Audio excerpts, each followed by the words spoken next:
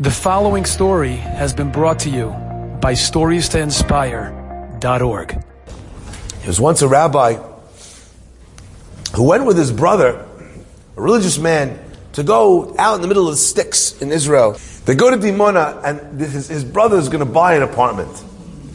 And they sit down, and who's selling this apartment?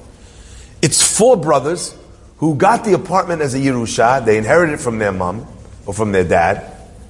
And they were selling the apartment together, so it's complicated because it came to them as an inheritance. Everyone needed to sign. They needed to go to the lawyer. Every document needed to sign by four people. The tabo from here till tomorrow. It's balagan. Yalla balagan. They're signing papers for an hour, for 2 hours. So the rabbi's sitting there with his brother, and they started talking to these guys. Hey, what's your name? What do you do? First guy says, I sell falafel from a cart on the street. Second guy, what does he do? Nagmonit. Third brother, what does he do? He's a carpenter. Fourth brother, they ask him, what do you do? He says, I'm an officer in the Air Force. Now you have to understand, in Israel, where everyone goes through the army, you're kind of classified who you are by what you did in the army. Like, how good were you? What position did you get? Because the army recognizes talent, brains, and they promote people. If you're in the Air Force, bichlal, it means that you're a very chashuv guy. It means that they think highly of you. So the rabbi, he's looking at three brothers. Hadda's making falafel. This guy's he drives a taxi. The next guy is, all good, wonderful, honest business. But like they say in Israel, amcha. Run of the mill, salt of the earth, regular guys. And one guy is an overachiever. So he looks at one of them and he says, what's going on over here? Why is it that you came, that this is something that you've done, and the other guy, and the other three of them, didn't, how come, what was the difference? You all came from the same house.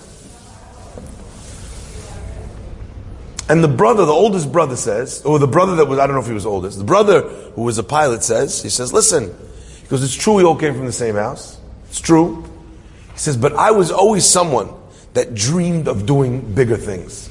My whole life, from the time I was a kid, I thought of things that I wanted to do, things I wanted to achieve. I set for myself goals. I challenged myself. My brothers, and he looked at them, he goes, Ze nachon? Beseder, ken, nachon, tzodek, you're right. Beseder, tzodek. Other guy, he liked to have a coffee and a cigarette. The other guy, coffee and a cigarette. Other guy, coffee and a cigarette. Hadda sitting there in the gym. He's running, he's staying in the best shape that he can. He's taking extra courses after school. He was always a go-getter, always trying to set big dreams and big goals for himself. So he said, that's what happened in life too. Anyway, the rabbi listens to the story. He says, oh, very interesting. He thought, what an interesting musar. So the rabbi files it away. He says, wow, what an interesting family here. What an interesting story. And he thinks, one day I have to speak about this.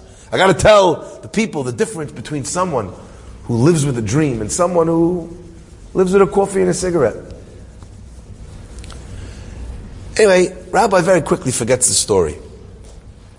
He goes back to the yeshiva, he's teaching, weeks go by, months go by, years go by. And then one day, the rabbi feels in the yeshiva, they need a pep talk. So he gathers all the boys in the dining room, and he's giving them a pep talk, and he says, all of a sudden, he remembers this exact story. Falls in his head out of nowhere. He's like, oh, they're perfect, this is what I'm going to talk about. He starts talking to the boys, he says, look, guys, nobody is doing anything wrong. Everybody's here in yeshiva, they're all studying, everyone's learning Torah, all praying. He says, but are you praying with a coffee and a cigarette? No one should have a cigarette. I never smoked a cigarette in my life. I call them cancer sticks. Okay? Are you studying with a cup of coffee and a cigarette? You understand? Are you relaxing like this? Or are you sitting forward in your chair? Rav Moshe Feinstein, you should just know when he would study Torah, he would never ever, mechila, he would never ever even lean back so his back would touch the back of the chair. That's relaxing. Lean forward. He used to sit on a bench, or if he sat on a chair, he sat forward without leaning back when he was studying. Are you into it? You ever see you reading a document, all of a sudden the IRS says you owe $10,000 more than you thought you did? All of a sudden, what do? Without even thinking, you're like, what? Right? No one goes, what? Nobody does that. Right? If you're interested, if you're excited, if you're energized by something, you lean into it, right? So Moshe did the same thing. Anyway, so the rabbi is saying to the guys, look, everybody's doing wonderful, but how are you learning? Are you excited? Do you have a goal for how much you want to study, how much you want to accomplish, how much you want to develop as a person? Are you thinking forward? Are you moving forward in your mind? You know, and he says, let me tell you about these 4 guys that I once met many years ago. And he's telling them about all these brothers, and the first one is falafel balls. Second guy, taxi driver. Third guy, carpenter. Fourth guy, wow, pilot officers in the Air Force.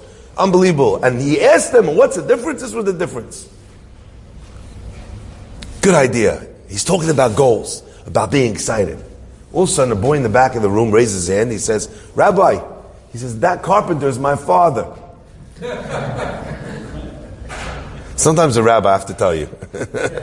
You're like Shema Israel. You're going to send me one of the boys. You can send me the pilot's son. So he starts to dial it back. He's trying to fix the story. He's trying to maybe the guy's upset. Hey, he finishes the class as best he could. What's he going to do? Is what it is. The boy comes up to him afterwards and he's shaking. He says, what's the matter? The boy says, I didn't grow up religious. You remember my father and his brothers. None of them were religious. I did not grow up religious. I started coming slowly more and more towards Judaism. And then he says, and then I decided that I need to go to a yeshiva if I want to understand anything. I want to know the Torah, the halakha. I want to start to know how to study. I have to go somewhere. He says, but I didn't know where to go. And someone told me to come to this yeshiva. And he says, and last night I came to this yeshiva. And I asked Borei Olam, I said, I don't know if this is the right place for me, if this is where I should grow, if this is where I should come, if this is going to be appropriate, if I'm going to be able to survive here. Please, Hashem, send me a sign that this is my place. And the very next morning, the rabbi walks into the room and starts literally describing every member of my family. And talking about the importance of setting goals, of being excited to do something, of not just sitting back, chilled in life, but moving forward with energy towards the goals that you set for yourself. I want to thank you, Rabbi. He says, you don't know how echsha sitali, what you've done for me, how relaxed I am knowing that Hashem is with me in this journey, that I'm ready to be able to move forward to the next step. Think about the fact, how many years had to go by, how the apartment should be sold not by the parents, but by the sons. By that time, the boy was already born.